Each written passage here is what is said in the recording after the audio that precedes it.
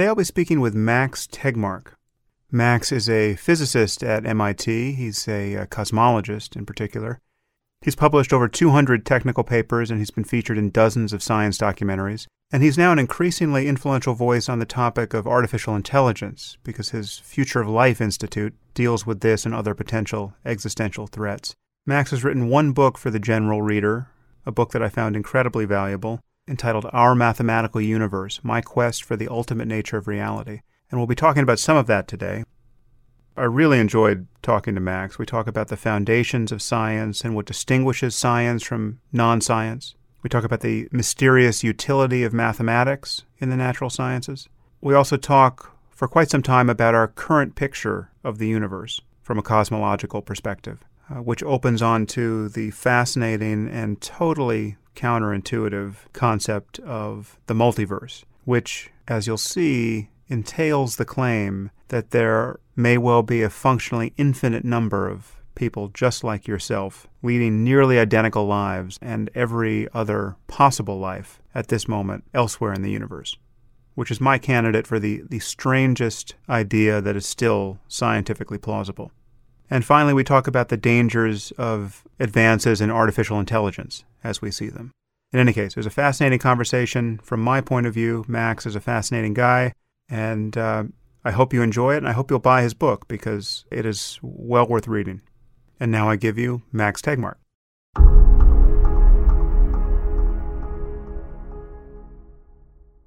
How you doing, Max? Thanks for coming on the podcast. Thank you for having me. It's great to be on.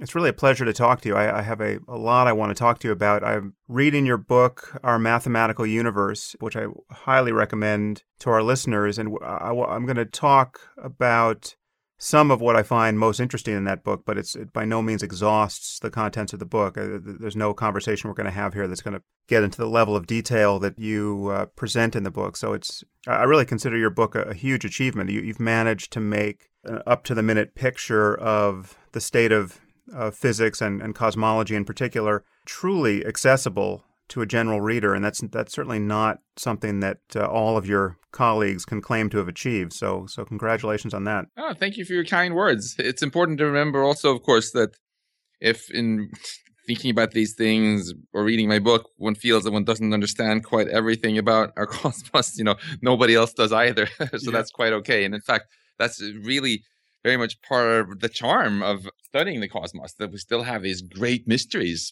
that we can ponder. Yeah, and so I'm going to drive rather directly toward those mysteries. But first, I just want to give some context here. You and I met in San Juan, Puerto Rico, at a conference you helped organize on the frontiers of artificial intelligence research, and in particular focused on the emerging safety concerns there. I hope we're eventually going to get to that, but that's where we met, and our obvious shared interest is on AI at the moment. But I do want to talk first about just the pure physics, and then we will get to the armies of lethal robots that may await us.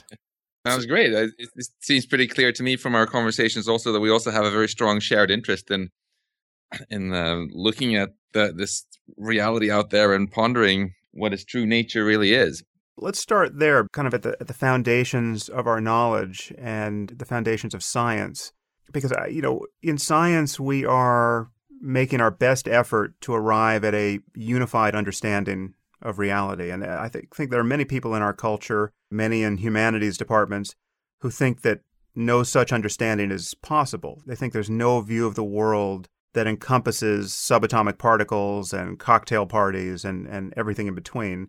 But I think that from the point of view of science, we have to believe that there is. We may use different concepts at different scales, but there shouldn't be radical discontinuities between different scales in our understanding of reality. And I'm assuming that's an intuition you share, but let's just take that as a starting point. Yeah, when someone says that they think reality is just a social construct or whatnot, then other people get upset and say, if you think gravity is a social construct, I encourage you to take a step out through my window here on the 6th floor. And if you drill down into what this conflict comes from, it's just that they're using that R word, reality, in very different ways. And as a physicist, the way I use the word reality is I assume that there is something out there independent of me as a human. I assume that the Andromeda Galaxy would continue existing, even if I weren't here, for example. And then we take this very humble approach of saying, okay, there is some stuff that exists out there, our physical reality, let's call it, and let's look at it as closely we can and try to figure out what properties it has. If there's some confusion about something, that's our problem, not reality's problem. There's no doubt in my mind that our universe knows perfectly well what it's doing, and it functions in some way. We physicists have so far failed to figure out what that way is, and we're in this schizophrenic situation where we can't even make quantum mechanics talk to relativity theory properly. But that's the way I see it. Simply a failure so far in our own creativity. And I think it's not only would I guess that there is a reality out there independent of us, but I actually feel it's quite arrogant to say the opposite. Right. Because it sort of presumes that we humans should go center stage. Solipsists say that there is no reality without themselves. Ostriches in the apocryphal story, right, make this assumption that things that they don't see don't exist. But even very respected scientists go down this slippery slope sometimes. Niels Bohr, one of the founders of quantum mechanics, famously said, no reality without observation, which sort of puts humans center stage and sort of denies that there can be things you should call reality without us. But I think that's very arrogant, and I think we could use a good dose of humility. So my starting point is that there is something out there, and let's try to figure out how it works. Right. Well, I think we'll get to Bohr and to his Copenhagen interpretation of quantum mechanics at some point, at least on the fly, because, as you probably know, it really is the darling interpretation of New Age philosophers and spiritualists, and it's something that I think we have reason to be somewhat skeptical about. But inconveniently for us, this skepticism about the possibility of understanding reality does sort of sneak in the back door for us, somewhat paradoxically, by virtue of taking science seriously, in particular evolutionary biology seriously. And this is something you and I were talking about when we last met, where, I think at one point in the conversation, I observed, as almost everyone has who thinks about evolution, that one thing we can be sure of is that our cognitive capacities and our common sense and our intuitions about reality have not evolved to equip us to understand reality at the smallest possible scale, or at the largest, or things moving incredibly fast, or things that are very old. We have intuitions that are tuned for things at human scale, things that are moving relatively slowly, and we have to decide whether we can mate with them, or whether we can eat them, or whether they're going to eat us. And so you and I were talking about this, and so I said that it's no surprise, therefore, that the deliverances of science, in particular your areas of science, are deeply counterintuitive. And that's right. You did me one better, though. You said that not only is it not surprising, it would be surprising and, in fact, give you reason to mistrust your theories if they were aligned with common sense. We should expect the punchline at the end of the Book of Nature to be deeply counterintuitive in some sense. And I just want you to expand on that a little bit. Yeah, that's exactly right. I think that's a very clear prediction of Darwin's ideas, if you take them seriously, that whatever the ultimate nature of reality is, it should seem really weird and counterintuitive to us. Because, developing a brain advanced enough to understand new concepts is costly in evolution. And we wouldn't have evolved it and spent a lot of energy increasing our metabolism, etc., if it didn't help in any way. If some cave woman spent too much time pondering what was out there beyond all the stars that she could see, or subatomic particles, she might not have noticed the tiger that snuck up behind her and gotten cleaned right out of the gene pool. Moreover, this is not just a natural logical prediction, but it's a testable prediction. Darwin lived a long time ago, right? And we can look what has happened since then when we've used technology to probe things beyond what we could experience with our senses. So the prediction is that whenever we, with technology, study physics that was inaccessible to our ancestors, it should seem weird. So let's look at the fact sheet, at the scorecard. We studied what happened when things go much faster than our ancestors, near the speed of light. Time slowed down. Whoa. so weird that Einstein never even got the Nobel Prize for it, because my Swedish curmudgeonly countrymen on the Nobel Committee thought it was too weird. Right. You look at what happens when things are really, really huge and you get black holes, which were considered so weird. Again, it took a long time until people really started to accept them. And then you look at what happens when you make things really small, so small that our ancestors couldn't see them. And you find that elementary particles can be in several places at once. Extremely counterintuitive, to the point that people are still arguing about what it means exactly, even though they all concede that the particles really can do this weird stuff. And the list goes on. Whenever you take any parameter out of the range of what our ancestors experienced, really weird things happen. If you have very high energies, for example, like when you smash two particles together near the speed of light at the Large Hadron Collider at CERN, if you collide a proton and an antiproton together and out pops a Higgs boson, that's about as intuitive as if you collide a Volkswagen with an Audi and out comes a cruise ship. And yet this is the way the world works. So I think the verdict is in. Whatever the nature of reality actually is, it's going to seem really weird to us. And if we therefore dismiss physics theories just because they seem counterintuitive, we're almost certainly going to dismiss whatever the correct theory is once someone actually tells us about it. But so I'm wondering, though, whether this slippery slope is, in fact, more slippery than we're admitting here, though, because how do we resist the slide into total epistemological skepticism? So for instance, why trust our mathematical intuitions or the mathematical concepts born of them, or the picture of reality in physics that's arrived at through this kind of bootstrapping of our intuitions into areas that are counterintuitive? Because I understand why we should trust these things pragmatically. If it seems to work, we can build machines that work. We can fly on airplanes. There's a difference between an airplane that flies and one that doesn't. But as a matter of epistemology, why should we trust the picture of reality that math allows us to bring into view if, again, we are just apes who have used the cognitive capacities that have evolved without any constraint that they accord with reality at large? And mathematics is clearly, insofar as we apprehend it, discover it, invent it, an extension of those very humble capacities. Yeah, it's a very good question.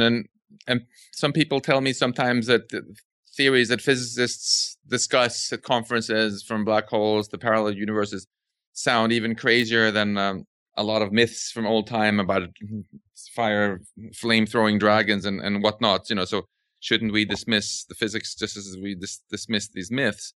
To me, there's a huge difference here in that these physics theories, even though they sound crazy, as you yourself said here, they actually make predictions that we can actually test. And that is really the crux of it. So if you take the theory of quantum mechanics seriously, for example, and assume that particles can be in several places at once, then you predict that you should be able to build this thing called a transistor, which you can combine in vast numbers and build this thing called a cell phone, and it actually works.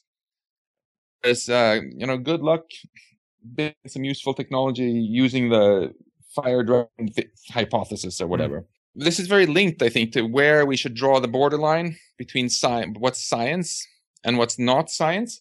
Some people think that the line should go between that which seems intuitive and not crazy and that which feels too crazy. And I'm arguing against that because black holes seemed very crazy at the time, and now we found loads of them in the sky.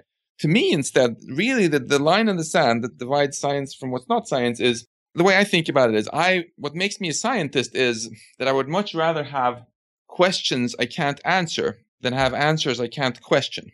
One thing you're emphasizing here is that it's not in the strangeness or seeming acceptability of the conclusion, it's in the methodology by which you arrived at that conclusion, and falsifiability and testable predictions is part of that. I don't think you would say that a Popperian conception of science, as a set of falsifiable claims, subsumes all of science, because they're clearly scientifically coherent things we could say about the nature of reality where we know there's an answer there. We just know that no one has the answer. The very prosaic example I often use here is, how many birds are in flight over the surface of the Earth at this moment? Well, we don't know.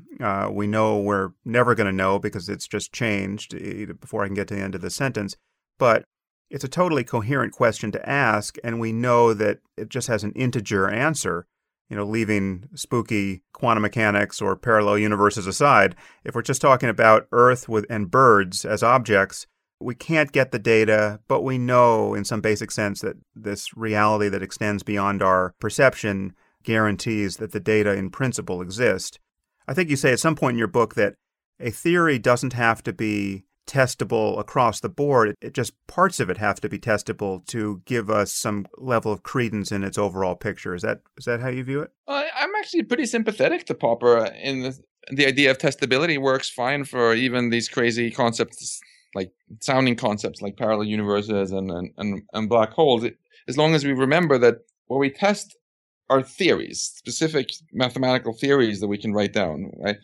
Parallel universes are not a theory; they're a prediction from certain theories. A black hole isn't a theory either. It's a prediction from Einstein's general relativity theory. And once you have a theory in physics, it's testable as long as it predicts at least one thing that you can go check. Right. Because then you can falsify it if you check that thing and it's wrong. Whereas it might also make, just because it happens to also make some other predictions for things you can never test, that doesn't make it non-scientific as long as there's still something you can test. Yeah. Black holes, for example, the theory of general relativity predicts exactly what would happen to you if you fall into the monster black hole in the middle of a galaxy that weighs 4 million times as much as the sun. It predicts exactly how when you're going to get spaghettified and how, and so on. Except you can never actually do that experiment and then write an article about it in Physics Review Letters because you're inside the event horizon and the information can't come out. But nonetheless, that's a testable theory because general relativity also predicts loads of other things, such as how your GPS works, which we can test with great precision. And when the theory passes a lot of tests for things that we can make, and we start to take the theory seriously, then I feel we have to be honest and also take seriously the other predictions from the theory, whether we like them or not. We can't just cherry pick and say, hey, I love what the general relativity theory does for GPS and the bending of light and the perihelion, the weird orbit of Mercury and stuff, but I don't really like the black holes, so I'm going to opt out of that prediction. That you cannot do the way that you just say I want coffee and opt out of the caffeine and buy decaf. In physics, once you buy the theory, you need to have to buy the whole product. And if you don't like any of the predictions, well, then you have to try to come up with a different mathematical theory, which doesn't have that prediction, but still explains everything else. And that's often very hard. People have tried for 100 years to do that with Einstein's gravity theory, right? To get rid of the black holes. And they've so far pretty much failed. And that's why people have been kicking and screaming, dragged into believing in, or at least taking very seriously, black holes. And it's the same thing with these various kinds of parallel universes also, that it's precisely because people have tried so hard to come up with alternative theories that explain how to make computers and blah, blah, that don't have these weird predictions and failed, that you're starting to take it more seriously. Yeah, well, we're going to get to the parallel universes because that's really where I think people's intuitions break down entirely. But before we get there, I want to linger on this question of about the primacy of mathematics and the strange utility of mathematics. At one point in your book, you cite the off-cited paper by Wigner, who I think he wrote in the 60s about, right, in a paper entitled "The Unreasonable Effectiveness of Mathematics in the Natural Sciences." And this is something that many scientists have remarked on. There seems to be a kind of mysterious property of these abstract structures and chains of reasoning where mathematics seems uniquely useful for describing the physical world and making predictions about things that you would never anticipate, but for the fact that the mathematics is suggesting that something should be so. And that's right. This has lured many scientists into essentially mysticism, or at the very least philosophical Platonism, and sometimes even religion, positing mathematical structure that exists, or even pure mathematical concepts like numbers that exist in some almost Platonic state beyond the human mind. And I'm wondering if you share some of that mathematical idealism, and I just wanted to get your reaction to an idea that I believe I got from a cognitive scientist who lived in, I think he died in the 40s, maybe the 50s, Kenneth Craik, who published a book in 1943 where I think just in passing, this anticipates Wigner by about 20 years, but in passing, he tried to resolve this mystery about the utility of mathematics, and he simply speculated that there must be some isomorphism between brain processes that represent the physical world and processes in the world that are represented, and that this might account for the utility of mathematical concepts. I think he more or less asked, is it really so surprising that certain patterns of brain activity that are in fact what mathematical concepts are at the level of the human brain can be mapped onto the world, that there's some kind of sameness of structure or homology there. Does that go any direction toward resolving this mystery for you, or do you think it exceeds that? Yeah, that's an interesting argument. The argument that our brain adapts to the world and therefore has a world model inside of the brain. Our brain is just clearly part of the world, and so there are processes in the world, and there are processes in the world that have by virtue of what brains are, right, have a sameness of fit and kind of a mapping. So I agree with the first part of the argument and disagree with the second part.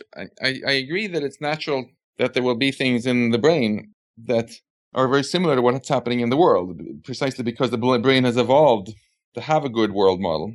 But I disagree that this fully answers the whole question, because the claim that he made there that you mentioned, that brain processes of certain kinds is effectively what mathematics is, that's something that most mathematicians I know would violently disagree with, that math has something to do with brain processes at all. They think of math rather as structures which have nothing to do with the brain. Hold on, let's just pull the brakes there, though, because clearly your experience of doing math, your grasp of mathematical concepts or not, the moment something makes sense or you persist in your confusion, your memory of the multiplication table, your ability to do basic algebra and everything on up, all of that is, in every instance of its being realized, as a state of your brain. Or you're not disputing that. Of course, right? Absolutely. I'm just quibbling about how what mathematics is. What's your definition of mathematics? And I think it's interesting to take a step back and ask, what do mathematicians today generally define math as? Because if you go ask people on the street, like my mom, for example, they will often view math as just a bag of tricks for manipulating numbers, or maybe as a sadistic form of torture invented by school teachers to ruin our self-confidence. Whereas mathematicians, instead, they talk about mathematical structures and studying their properties. I have a colleague here at MIT, for example, who has spent 10 years of his life studying this mathematical structure called E8. Never mind what it is exactly, but he has a poster of it. He's on the wall of his office, David Vaughan. And if I went and suggested to him that thing on his wall is just something he made up somehow, that he invented, he would be very offended. He feels he discovered it, that it was out there, and he discovered that it was out there and mapped out its properties in exactly the same way that we discovered the planet Neptune rather than invented the planet Neptune, and then went out to study its properties. Similarly, if you look at something more familiar than E8, you just look at the counting numbers, 1, 2, 3, 4, 5, etc. The fact that 2 plus 2 is 4 and 4 plus 2 is 6, most mathematicians would argue that this structure, this mathematical structure that we call the numbers, is not the structure that we invented properties of, but rather that we discovered the properties of. In different cultures, this has been discovered multiple times independently. In each culture, people invented rather than discovered a different language for describing it. In English, you say 1, 2, 3, 4, 5. In Swedish, the language I grew up with, you say 1, 2, 3, 4, 5. But you can, if you use the Swedish-English dictionary and translate between the two, you see that these are two equivalent descriptions of exactly the same structure. And similarly, we invent symbols. What symbol you use to write the number 2 and 3 is actually different in the US versus in India today or in the Roman Empire, right? But again, once you have your dictionaries there, you see that there's still only one structure that we discover, and then we invent languages. Yeah. Right. To just drive this home with one better example, Plato, right? He was really fascinated about these very regular geometric shapes that now bear his name, Platonic solids. And he discovered that there were 5 of them: the cube, the octahedron, the tetrahedron, the icosahedron, and the dodecahedron. He chose to invent the name dodecahedron, and he could have called it the schmodecahedron or something else, right? That was his prerogative, to invent the language for describing them. But he was not free to just invent a 6th Platonic solid. Because it no just doubt. doesn't exist. So it's in that sense that Plato felt that those exist out there and are discovered rather than invented. Well, Does that make sense? Yeah, no, I certainly agree with that. And I don't think you actually have to take a position on, or you don't have to deny that mathematics is a landscape of possible discovery that exceeds our current understanding and may in fact always exceed it. So what is the highest prime number above the current one we know? Well, clearly there's an answer to that question. If you mean the lowest prime number above all the ones we know. Oh, yes. Oh, sorry. Yes. The next prime number. Yeah. That number will be discovered rather than invented. And to invent it would be to invent it perfectly within the constraints of its being, in fact, the next prime number. So it's not wrong to call that a pure discovery, more or less analogous, as you said, to finding Neptune when you didn't know it existed, or going to the continent of Africa. Africa is there whether you've been there or not. Right. So I agree with that, but it still seems true to say that every instance of these operations being performed, every instance of mathematical insight, every prime number being thought about or located or having its... Every one of those moments has been a moment of a brain doing its mathematical thing. Right. So I'm just... Or a computer sometimes. Yes. Because we have an increasingly large number of proofs now done by machines. Right. And discovery is also sometimes. We're still talking about physical systems that can play this game of discovery in this mathematical space that we are talking about. This fundamental mystery is that why should mathematics be so useful for describing the physical world and for making predictions about blank spaces on the map? And exactly. I'm kind of stumbling into this conversation because I'm not a mathematician, I'm not a mathematical philosopher, and so I'm sort of shooting from the hip here with you. But I just wanted to get a sense of whether this could remove some of the mystery. If in fact you have certain physical processes in brains and computers and other intelligent systems, wherever they are, that can mirror this landscape of potential discovery. If that does sort of remove what otherwise seems a little spooky and platonic and represents a challenge for mapping, abstract, idealized concepts onto a physical universe. Yeah, that's a great question. And the answer you're going to get to that question will depend dramatically on who you ask. There are very, very smart and respectable people who come down all across the very broad spectrum of views on this. And in my book, I chose to not, say this is how it is, but rather to explore the whole spectrum of opinions. So some people will say, if you ask them about this mystery, there is no mystery. Math is sometimes useful in nature, sometimes it's not. That's it. There's nothing mysterious about it. Go away. And then if you go a little bit more towards the Platonic side, you'll find a lot of people saying things like, it seems like a lot of things in our universe are very accurately approximated by math. And that's great. But they're still not perfectly described by math. And then you have some very, very optimistic physicists like Einstein and a lot of string theorists who think that there actually is some math that we haven't maybe discovered yet that doesn't just approximate our physical world, but describes it exactly and is a perfect description of it.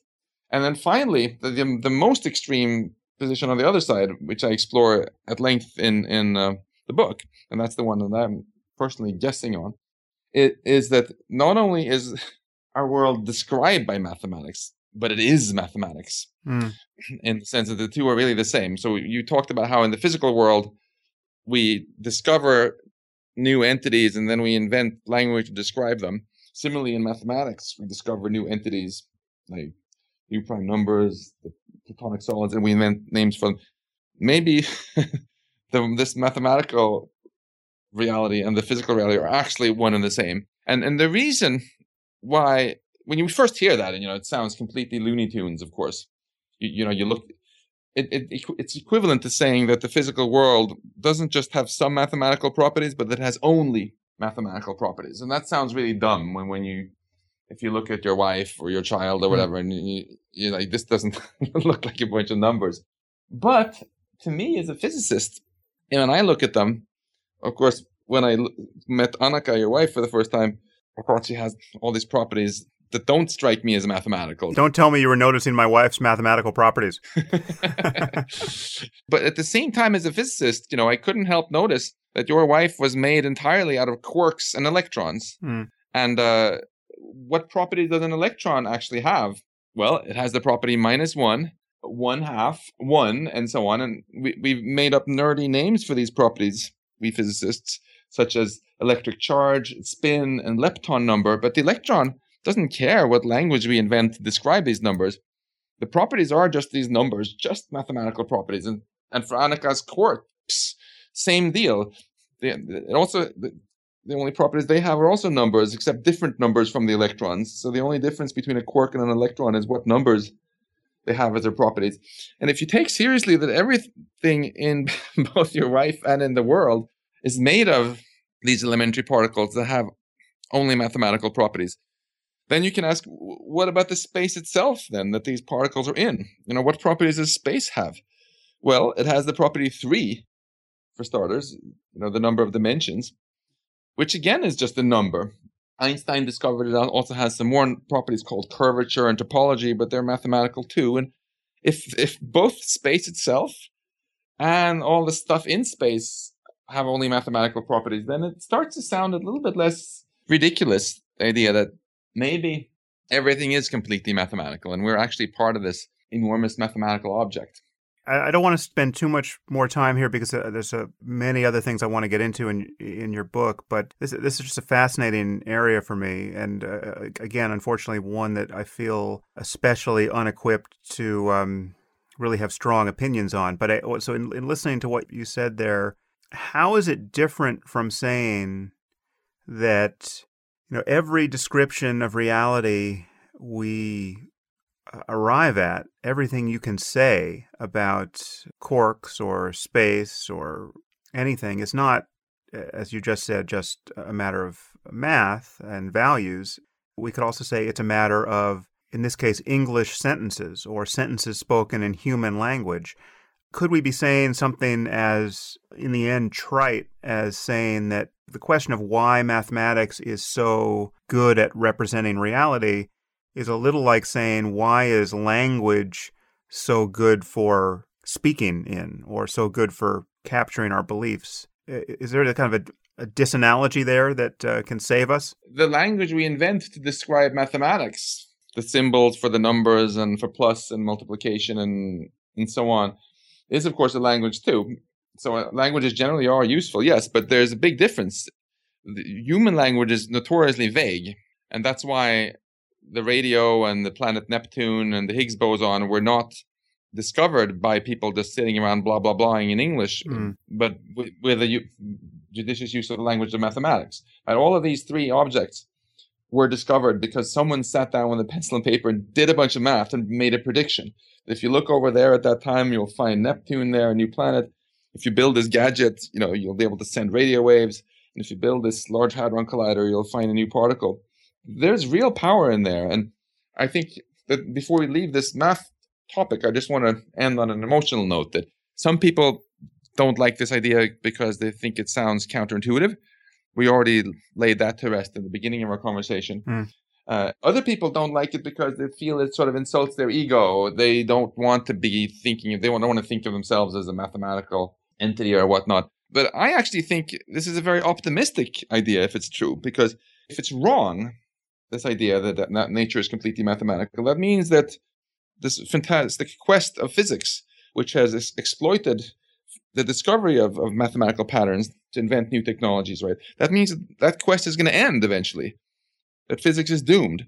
One day we'll hit this roadblock when we've found all the mathematical patterns there were to find. We won't ever get any more clues from nature, and we can't go any further with our understanding or technology. Whereas if it's all math, then there is no such roadblock, right? And the ability for life in the future to progress is really only limited by our own imagination. And to me, that's the optimistic view. Is there any connection between this claim that it's all math at bottom with the claim that it's all information? I'm now getting echoes of John Wheeler, who talked about it from bit, this concept that at some level the universe is a computation. Is there a connection between these two discussions, or are they distinct? Yeah, there probably is. There probably is. I mean, John Wheeler is one of my great heroes. I had the great fortune to get to spend a lot of time with him when I was a postdoc in Princeton, and he really inspired me greatly. And my hunch is that we will one day in the future come to understand more deeply what information really is and its role in physics, and also come to understand more deeply the role of computation and quantum computation in the universe. And that we'll one day come to realize maybe that mathematics, computation, and information are just three different ways of looking at the same thing. We're not there yet, but that would be my guess. Are we there on the topic of entropy? Is there a relationship between entropy in terms of energy and entropy in terms of information? Is there a unified concept there, or is there just a kind of an analogy bridging those two discussions? There, I think that's fairly well understood, even though there's still some controversies that are brewing. But this is a very active topic of research. In fact, you mentioned that you and I met at a conference that I was involved in organizing. The previous conference I organized, you'll be pleased to know, was called The Physics of Information, where we brought together physicists, computer science people, neuroscientists, and others, and philosophers, and had a huge amount of fun discussing exactly these questions. So I think there's a lot more to come. And to me, these ideas, the most far out and speculative ideas I explore in the book about the role of math, are not to be viewed as sort of the final answer to end all research, but rather simply as a great way to generate new, cool, practical applications of things. It's a roadmap to finding new problems, and you hinted on at some of them here. I think there's a lot of fascinating relationships between information, computation, and math, and the world that we haven't discovered yet, and they probably have a lot to do with how consciousness works as well, is my guess. And I think we have a lot of cool science to look forward to. Consciousness is really at the center of my interest, but we may not get there because I now want to get into the multiverse, which is probably the strangest concept in science now. It's something that I thought I understood before picking up your book, and then I discovered there were three more flavors of multiverse than I realized existed. I want to talk about the multiverse, but first let's just start with the universe, because this is a term that around which there is some confusion. Let's just get our bearings. What do we mean, or what should we mean by the term universe? And I want to start with your level 1 multiverse. So if it's possible, give us a brief description of the concept of inflation that gets us there. Sure. So what is our universe, first of all, before we start talking about others? Many people tacitly assume that universe is a synonym for everything that exists. And if so, by definition, there can't be anything more. And talk of parallel universes would just be silly, right? But that is, in fact, not what people generally in cosmology mean when they say universe. When they say our universe, they mean the spherical region of space from which light has had time to reach us so far during the 13.8 billion years since our Big Bang. So that's, in other words, everything we could possibly see, even with unlimited funding for telescopes, right? And if that's our universe, we can reasonably ask, well, is there more space beyond that, from which light has not yet reached us, but might reach us tomorrow or in a billion years? And if there is, if space goes on far beyond this, if it's infinite or just vastly larger than the space we can see, then all these other regions, which are as big as our universe, if they also have galaxies and planets in them and so on, it would be kind of arrogant to not call them universes as well, because the people who live there will call that their universe. And inflation is very linked to this, because it's the best theory we have for what created our Big Bang and made our space the way it is, so vast and so expanding. And it actually predicts generically that space is not just really big, but vast, and in most cases actually infinite, which would mean, if that's true, if inflation actually happened, that what we call our universe is really just a small part of a much bigger space. So in other words, space then is much bigger than the part of space that we call our universe. And this is something actually I don't think is particularly weird once one gets the terminology straight, because it's just history all over again, right? We humans have been the masters of underestimation. We've had the overinflated ego where we want to put ourselves in the center and assume that everything that we know about is everything that exists. And we've been proven wrong again and again and again, discovering that everything we thought existed is just a small part of a much grander structure. A planet, solar system, a galaxy cluster, our universe, and maybe also a hierarchy now of parallel universes. It would just continue the same trend. And for somebody to just object on some sort of philosophical grounds that things can't exist if they're outside our universe, if we can't see them, that just seems very arrogant, much like an ostrich with its head in the sand, right, saying, if I can't see it, it can't exist. Right, but things begin to get very weird given this fact that inflation, which, as you said, is the best current picture of how things got started, given that inflation predicts a universe of infinite extent, infinite space, infinite matter, and therefore you have a universe in which everything that is possible is in fact actual. Everything happens. Everything happens, in fact, an infinite number of times, which is to say that you and I have this podcast an infinite number of times and an infinite number of different ways.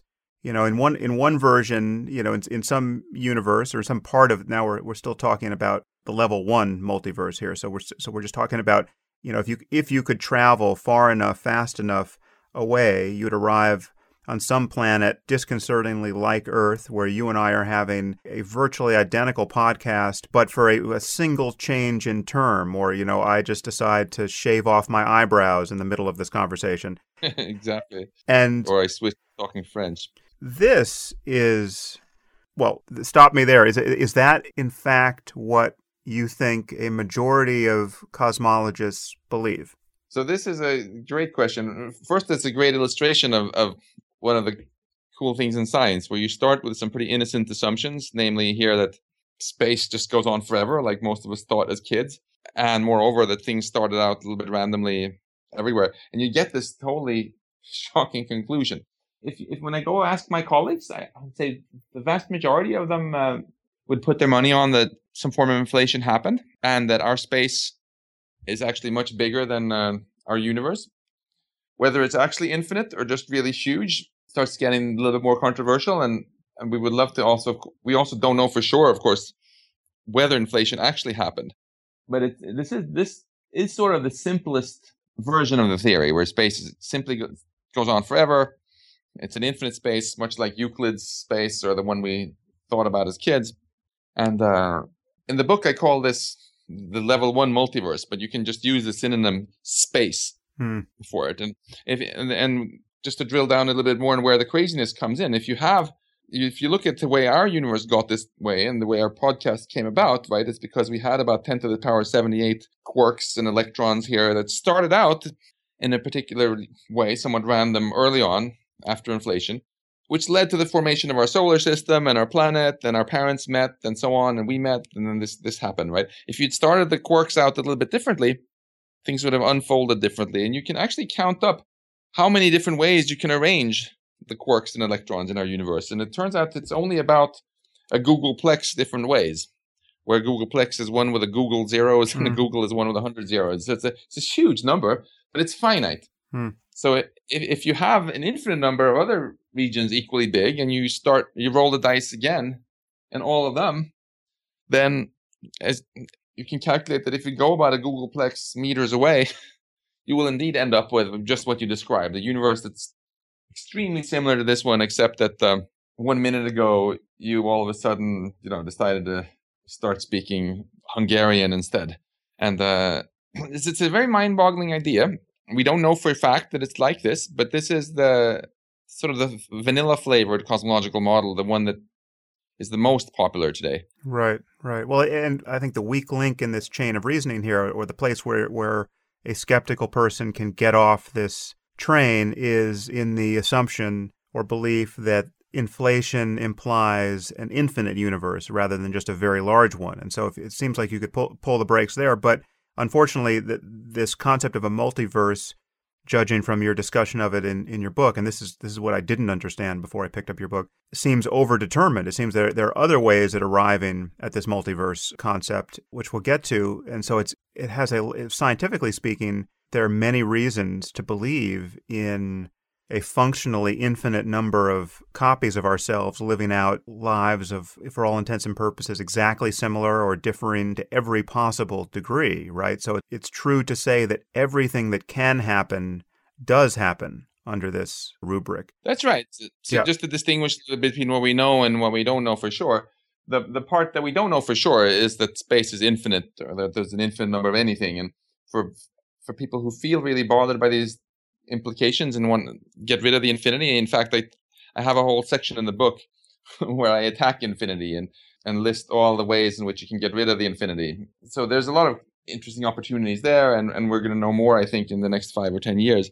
However, what I think seems pretty much inescapable at this point is that the full reality is at least much larger than what we can see. There's just no way that space ends exactly at the edge of our universe. In fact, if you had made that claim, 1 minute ago, I could falsify it now by looking with a telescope, because I can see light that's traveled from 1 minute farther away. And that's pretty far. That's a sixth of the way to the sun, an eighth of the way to the sun already, right?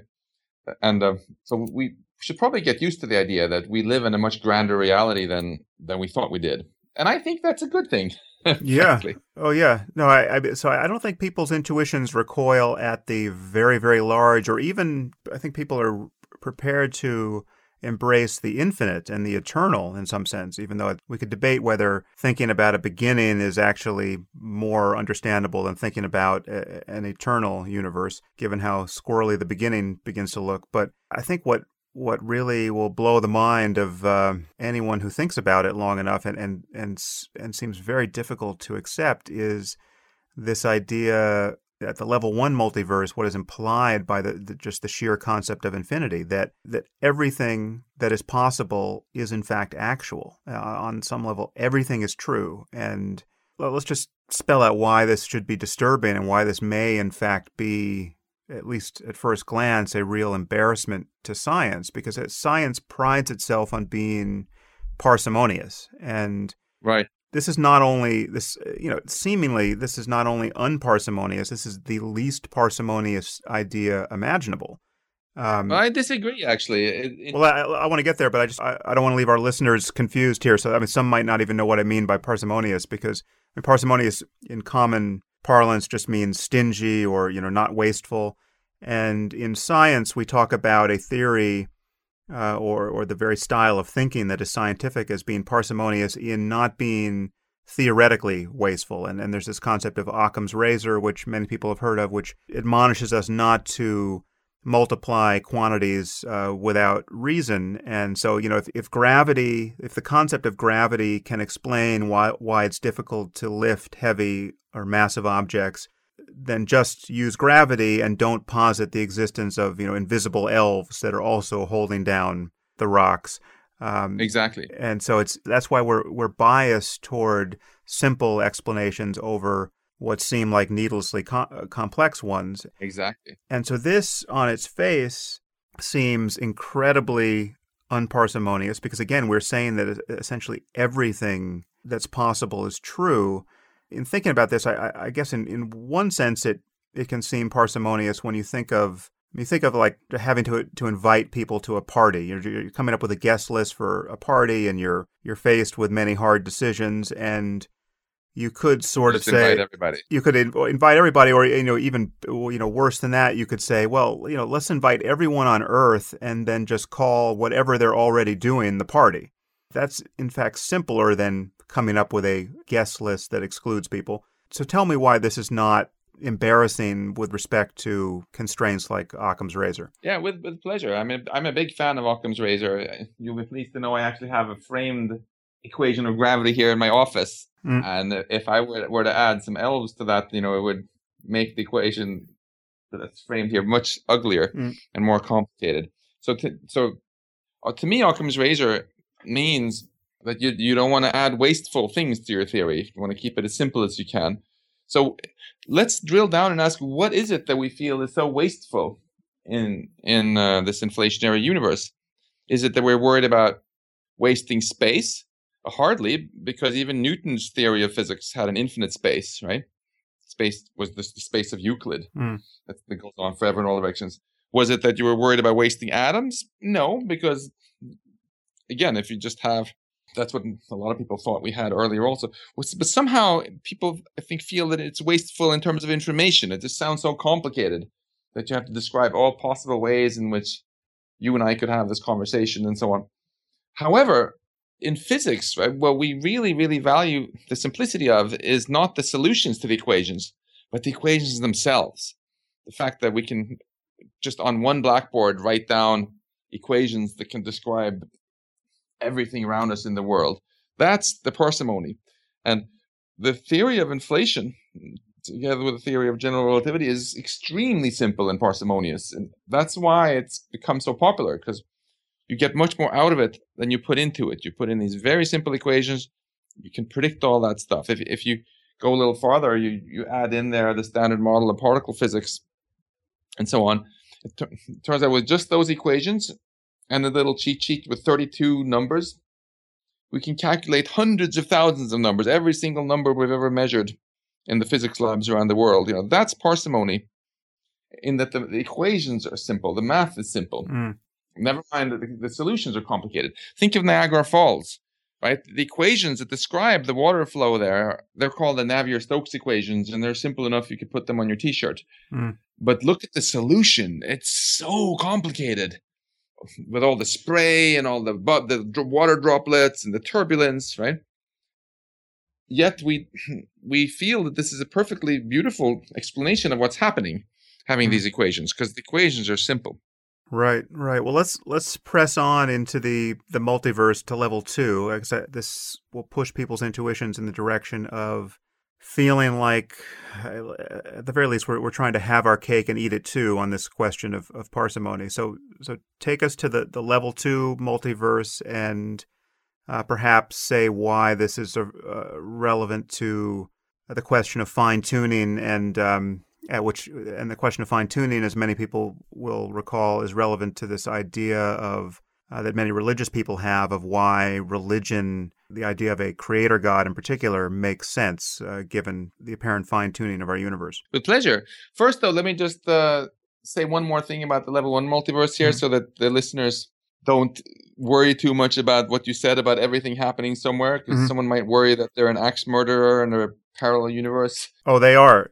But I want to put them at ease by saying that if you start traveling through space, these vast distances, and you find all these other planets where other things are happening, on the vast majority of them, the vast majority of their alter egos who look like them are not axe murderers, or they're doing very, very reasonable things. And so the things that worry people are really the rare flukes. But the rare flukes are, but wait a minute, the rare flukes are not only true, they're an infinite number of them. It's just proportionally, it's a lesser infinity than the other infinities of apparently benign, lawful behavior. Yeah, but it's kind of like when I get on an airplane, if I worry about it, that it's going to crash, I know that in the multiverse, it is going to crash and it's not going to crash. But that doesn't traumatize me particularly, because I know the fraction of all the parallel universes where it's going to crash is much less than 1 in a million anyway. So right. It's only a very tiny fraction of the maxes that get wiped out, and I don't worry about it. And it's exactly in that way that people shouldn't worry too much about being axe murderers somewhere else either. But let me come to the relying on multiverse. proportion. Yeah, proportionality is here what we care about. Exactly. So the level 2 multiverse, you can again synonymously call simply space, if you want. Inflation is able to actually not only make an infinite space, but it's actually able to make fit within this an infinite number of regions that each seem infinite to whoever lives inside of them through some very, very weird properties of Einstein's gravity theory that I talk about in the book. And what's interesting about this is that when you ask how diverse is space, you might think, oh, in some places our podcast goes like here, and other places we talk about other things, but at least the laws of physics are the same everywhere. You might think, at least even if people learn different things in history class, if the Sam Harris somewhere else learns different things in his history class because the quark started out differently there and history played out differently, at least he's going to learn the same thing in physics class. But the level 2 multiverse changes that also, because it turned out that a lot of things that we thought were fundamental laws of physics that were true everywhere in space were actually not, it seems. And I like to think about it as if I were a fish swimming around in the ocean. I would think that it's a law of physics that water is something you can swim through, because that's the only kind of water I know, and it seems to be that way everywhere I look. But if I were a really smart fish, I could discover the equations for water, and I could solve them and see that there are actually 3 solutions, not one. There's the water solution and also ice and steam. Equivalently, there are a lot of hints now in physics that what we call empty space is also like that it can freeze and melt and come in many different variants. And the thing is, inflation is so violent that if space actually can be in many different forms, what inflation will do is it will create each of those kinds of space, and an infinite amount of it at that. So if you go really, really far away, you might find yourself in a part of space where there are not actually 6 kinds of quarks like there are here, but maybe there are 10 kinds of quarks.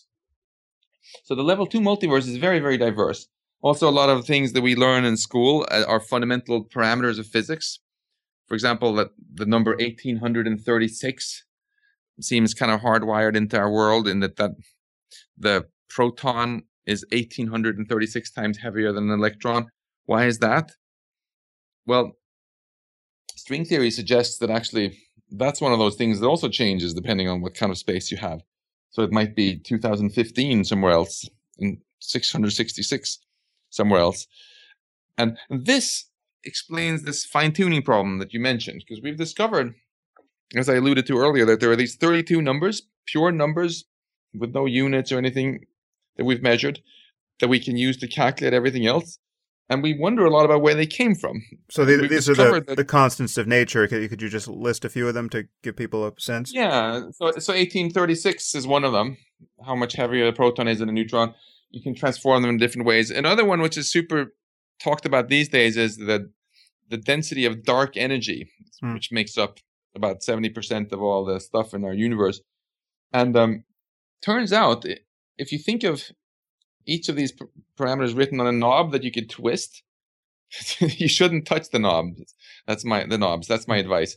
Because if you tweak most of them, life as we know it would be completely destroyed. The sun would explode, or something else very bad would happen. That's the fine-tuning that you mentioned, that it seems like many of these parameters have been dialed in exactly at the right values needed to support life. And for some of them, the fine-tuning is incredibly fine. We're talking about just, 10 decimal places or beyond, right? Yeah, even for something as basic as this, how strong the electric force is, if you change it by about 1% in one direction or the other, that you wouldn't have enough oxygen or enough carbon anymore to have life on Earth. And the most fine-tuned one of all is this dark energy I mentioned, which is fine-tuned to over 100 decimal places. Right. It's ridiculous. Yeah. And okay, so religious people are getting very excited here. So some have, but not all. But there's the level 2 multiverse gives an alternative explanation, because if it's actually the case that this number is just dialed in randomly in different huge swaths of space, then since you can calculate that you're only going to form galaxies in those places where the dark energy is just right, where you're in this bio-friendly Goldilocks zone of the dark energy, then of course this question of how much dark energy there is only going to be asked in those places where there's life. So we shouldn't be surprised at all that we actually find the dark energy to be in that life-friendly range. It's basically, we hate unexplained surprises in science. We usually, when we get an unexplained surprise, instead say that means that our theory has been ruled out, right? And what this does is it actually gives an explanation of why we're measuring these values. And the famous physicist Steven Weinberg even used this argument to predict the amount of dark energy here before they actually discovered dark energy. And it turned out that his prediction was really quite good. So that's one of the feathers in the hat of the level 2 multiverse. We don't know, of course, yet whether it exists, but it's kind of hard to get rid of. Even if string theory turns out to be wrong, the competitor loop quantum gravity also seems to have multiple solutions for space. And it's a pretty general property of math that if you have some complicated equations, they have many solutions. And inflation has this amazing property of being this creative force that transforms potential existence into actual existence. So any kind of space that can exist, inflation will create a huge swath of it, and thereby being sort of the great enabler, basically, of possibilities. So to connect this level 2 multiverse with the level 1 multiverse, in the level 1 we were talking essentially about the universe as we know it extending infinitely or almost infinitely beyond the horizon of what we can make out. And so we're really just talking about more space and more matter. Right. And that, that's right. And that if it's infinite, just suggests that everything that happens, that can happen within the laws of physics, does happen. With the level 2, we're talking about inflation creating an infinite number of bubble universes, wherein the laws of physics themselves vary in every conceivable way, and let me just interject there, sure, so it doesn't sound too weird. Instead of talking about bubble universes, we can just keep saying space, because there's still only one space. But we can't. But it's not space in a straightforward sense that is. No, it is actually. But the reason we can never get to another part of the level 2 multiverse is because in order to go there, you would have to go through a region of space which is still inflating and stretching out. So like if you have your kids in the back seat asking, "Are we there yet?" You would say, "Oh yeah, we'll be there in 1 hour." And then a little bit later they ask, "Are we there yet?" And you'll be like, "Yeah, we'll be there in 2 hours." Right. So inflation can actually create this funny situation where you have many, even infinite regions of space that are still fitting into one single piece of space. So that's one clarification. It's still just this one space, but messy. And the second thing is, it's not that the actual laws of physics are different. It's just that things that we thought were laws of physics turned out to actually just be different solutions to the laws of physics. Exactly. So ice is not the different law of physics from liquid water or steam. They turn out to be 3 different solutions to the equations for water. And this is a cool trend that's happened in science, where there were, for example, Kepler, a very smart guy, right, who was the guy who figured out the planets go around in ellipses. He tried to predict from first principles why the orbits of the planets in our solar system were the size that they were, and came up with a really beautiful theory that if you it's something like you put a cube inside of a dodecahedron, inside of an icosahedron, etc., and it's supposed to match up with Mercury and Venus and Mars and Earth and Jupiter, etc. Turned out now, people would just laugh at that, because it doesn't make sense that you should be able to predict exactly the orbit of Earth and the orbit of Mars, because there are many solar systems where the answers are different, right?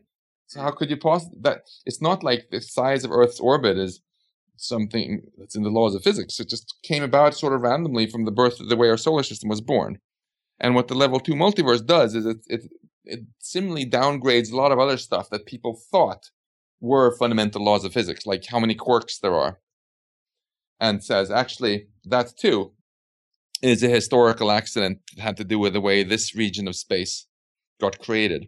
Right. It's actually shuttling some of the subject matter of physics into the subject matter of history, albeit a history of a very erudite kind. That's exactly right. And that means actually that that's something Occam would like, because it makes physics itself simpler and it makes history more complicated. It's a fascinating idea, and it is one that closes the door to this otherwise embarrassing problem of fine tuning, which is, how is it that we find ourselves in a universe that seems perfectly tuned to support life and intelligent life and beings exactly like ourselves in a position to wonder about these things. And there have been other efforts to close that door just with what's been called the anthropic principle, which you stated earlier, just that the only place we can find ourselves is a place that's compatible with our existence. And so that shouldn't be surprising. And yet it has seemed surprising that essentially that we should exist at all, that the universe could have been an infinite number of ways and it just happened to be this way. Well, according to the level 2 multiverse, the universe is essentially an infinite number of ways, and there are an infinite number of universes that are not compatible with life. It's a Darwinian principle of universe emergence, that the only places you can find yourself are the places you can find yourself, and every place that is possible in some sense exists. Yeah, I don't like the use of the term anthropic principle for these sort of things, because the word principle makes it sound like it's somehow optional. I mean, it's just correct use of logic, which of course is not optional. It's like, why are you really, really surprised that out of all the 8 planets in our solar system, we're living on Earth rather than Venus, where it's 900 Fahrenheit right now, or on Jupiter, where there's no surface to stand on? You're probably not very surprised.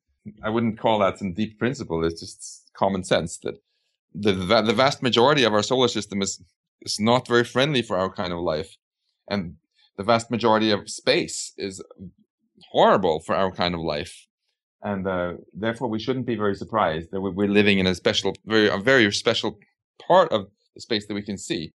Yeah, and it's kind of that we're living in a special part of the space we can't see either. I agree. It's a kind of pseudo mystery based on a needlessly retrospective, post hoc look at probability. I could ask the same question with respect to the arrangement of objects on my desk at this moment. I'm looking at my desk. There's objects. They're strewn everywhere. I have a very messy desk.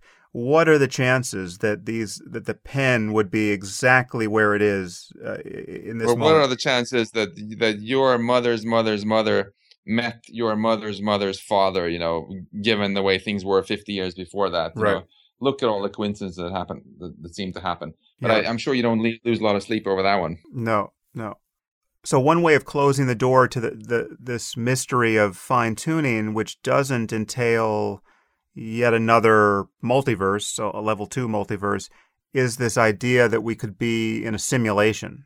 I don't know if this argument originates with your friend Nick Bostrom, or if other people have. I know other people have arrived at this independently, but yeah, the argument is older. But Nick Bostrom made a very detailed argument for why he thinks it's actually likely that we live in a simulation. Right. So I guess we can open the door to that too. So his argument in brief is that if you imagine ourselves in the distant future, or beings like ourselves that make vast gains in their ability to produce computers, and it stands to reason that they will simulate universes and beings very much like ourselves on those computers, assuming that such a thing is possible, and there's really no reason to think it isn't. And then by just dint of numbers, you would expect simulations to vastly outnumber real universes, and therefore you would expect that you should be in a simulation rather than in a real universe. That argument sort of stands on its own, unrelated to this issue of fine-tuning or the multiverse. But if taken seriously, the prospect of being in a simulation, it does answer this fine-tuning argument as well, correct? So it's a fascinating question. I give a detailed argument in the book for why I think we're not living in a simulation. I won't get into now in the interest of time, but just to get a sense for what might be fishy here, just suppose you buy the simulation argument, okay? And you say, okay, we are living in a simulation. This is not the actual reality. There's some sort of basement reality where the computers they're simulating us with different laws of physics. And then, suppose you buy that.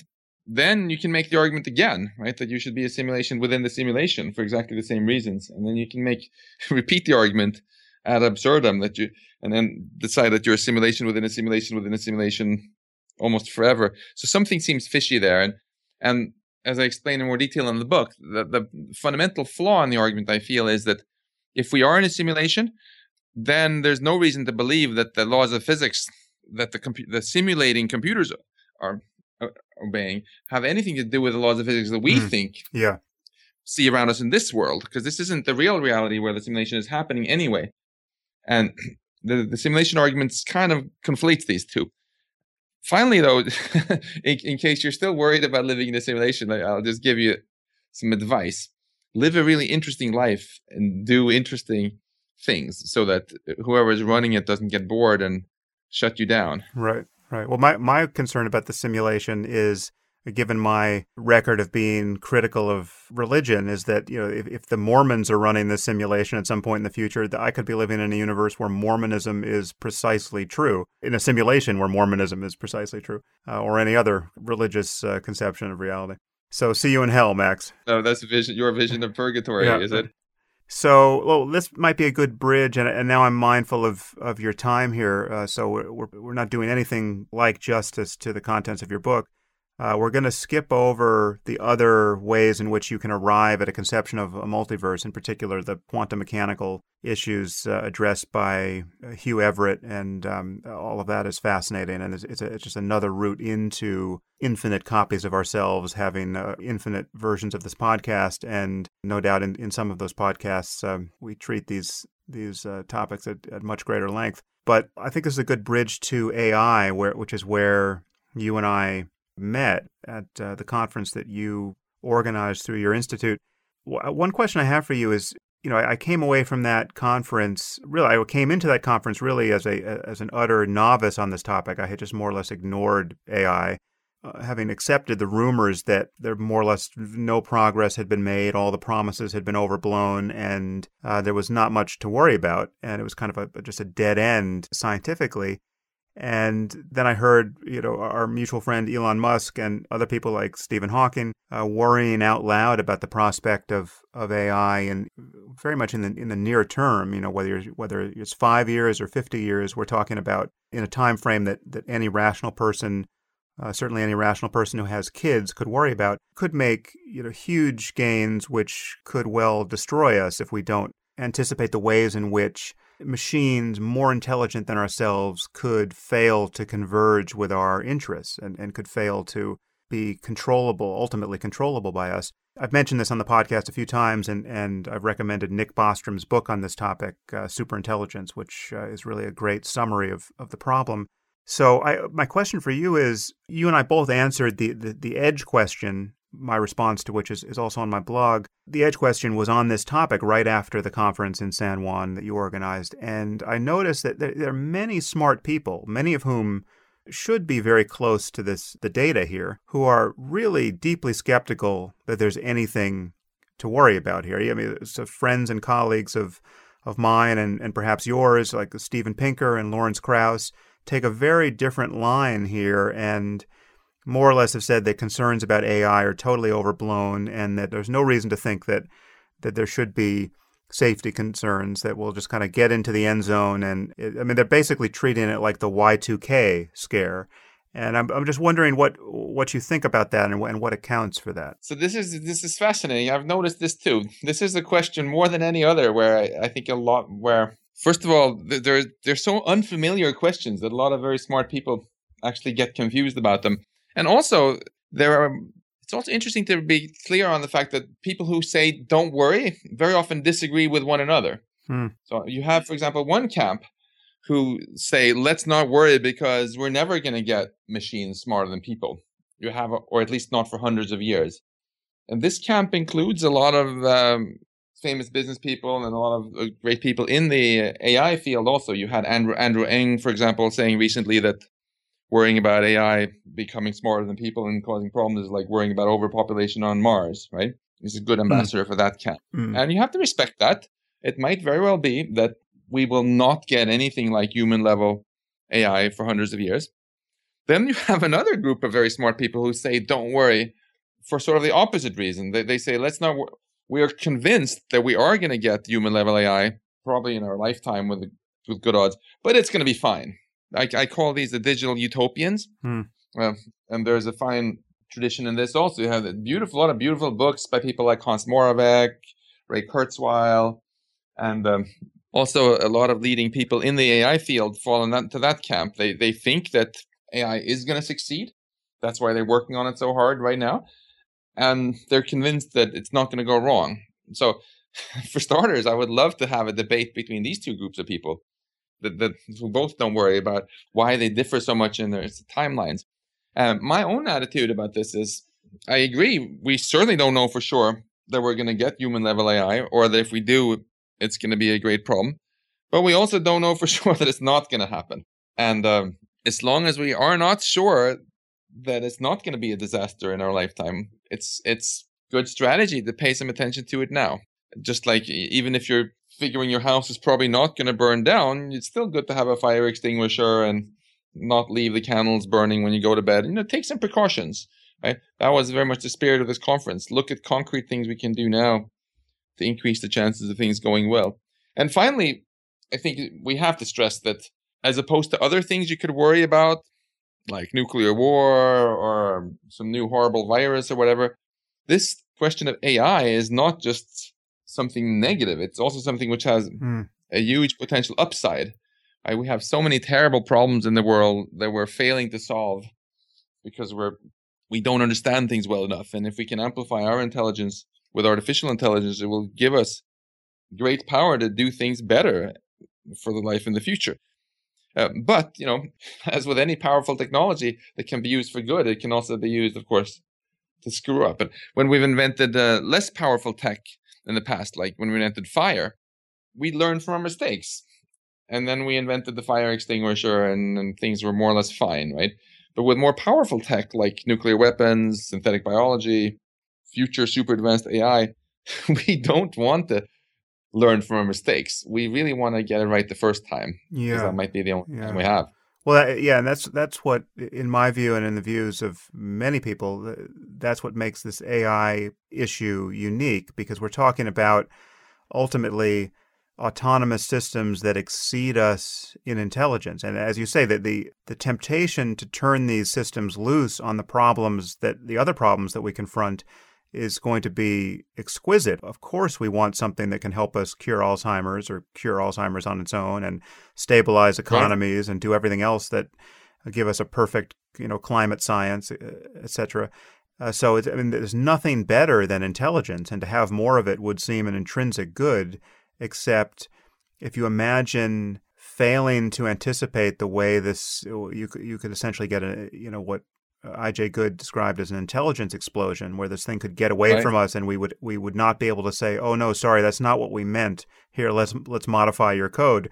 Exactly. But many smart people just have a fundamental doubt that any sort of intelligence explosion is possible. That's the sense I'm getting. They view it very much like other things like fire or nuclear weapons, where all technology is powerful and you don't want it to fall into the wrong hands, and people can use it maliciously or stupidly, but we understand that, and they think it doesn't really go beyond that. There's no reason. People trivialize this by saying that there's no reason to think that computers are going to become malicious, like where they're going to spawn armies of Terminator robots because they decide they want to kill human beings. But that's really not the fear. The fear is not that they will spontaneously become malevolent. It's that we could fail to anticipate some way in which their behavior could diverge, however subtly, but ultimately fatally, from our own interests, and to have this thing get away from us in a way that we can no longer correct for. That to me is the concern. Exactly. We should not fear malevolence. We should fear competence. Because if you have what is intelligence to an AI researcher? It's simply it's simply being really good at accomplishing your goals, whatever they are. A chess computer is considered very intelligent if it's really good at winning in chess. And there is another game called losing chess, which has the opposite goal, where you try to lose, and a computer is considered good, intelligent if it loses the game better than any of the others. So the goals have nothing really to do with how competent it is, and that means that we have to be really careful if we build something more intelligent than us to also have its goals aligned with our goals. It's for a silly example, if you have a very intelligent self-driving car with speech recognition and you tell it, take me to the airport as fast as possible, you're going to get to the airport chased by helicopters and covered in vomit. And you're going to be like, that's not what I wanted. And it'll be like, that's what you told me to do. Right. And you're like, well, that's not what I meant. But this illustrates how challenging it can be to get the goals right. And there are a lot of beautiful myths from antiquity going all the way back to King Midas on exactly this theme, right? He thought it would be a great idea if everything he touched turned to gold until he touched his dinner and then touched his daughter and got what he asked for. And competence, if you think about why we have done more damage to other species than any other species has on Earth, it's not because we're evil, but it's because we're so competent, right? Like, what about you, for example? Do you personally hate ants, would you say? No, that's a great analogy. It's just that I insofar as my disregard for them is fatal to many of them, and I'm so unaware of their interests that my mere presence is a threat to them, and as is our civilization's presence to every other species. And what we're talking about here, it's very hard to resist the slide into this not being just possible, but inevitable. The moment you admit that intelligence and sentience ultimately is just a matter of what some appropriate computational system does, and you admit that we'll keep making progress building such systems indefinitely unless we destroy ourselves some other way, well, then at some point we're going to realize in silicon or some other material systems that exceed us in every way and may ultimately have a level of experience and insight and form instrumental goals. That's right. Which are no more cognizant of our own than we are of those of ants. If we learned that ants had invented us, that would still not put us in touch with their needs or concerns. That's right. And for an example about that, you actually know that in a certain sense, your genes have invented you, right? They built your brain so that you could make copies of your genes. That's why you like to eat, so you don't starve to death. And that's why we humans fall in love and do other things to make copies of our genes, right? But even though we know that, we still choose to use birth control, which is exactly the opposite of what our genes want. And as you say, it'll be the same with the ants. And I think some people dismiss the idea that you can never have things smarter than humans simply for mystical reasons, because they think that there's something more than quarks and electrons and information processing going on in us. But if you take the scientific approach that you really are your quarks, right, then there's clearly no fundamental law of physics that says that we can never have anything more intelligent than a human. We know that we were constrained very much by how many quarks you could fit into a skull and stuff like that, right? Constraints that computers don't have. And it becomes instead more a question of time.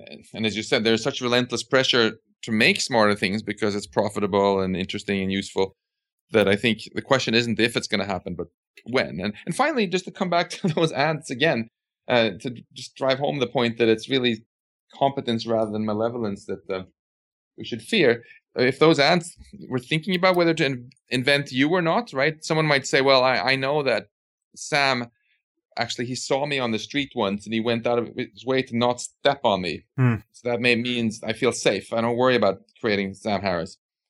But that would be a mistake, because sometimes you're jogging at night and you just don't see the ants, and the ants just aren't sufficiently high up on your list of goals that for you to pay the extra attention and see if there are any ants there before you step where you put your feet down, right?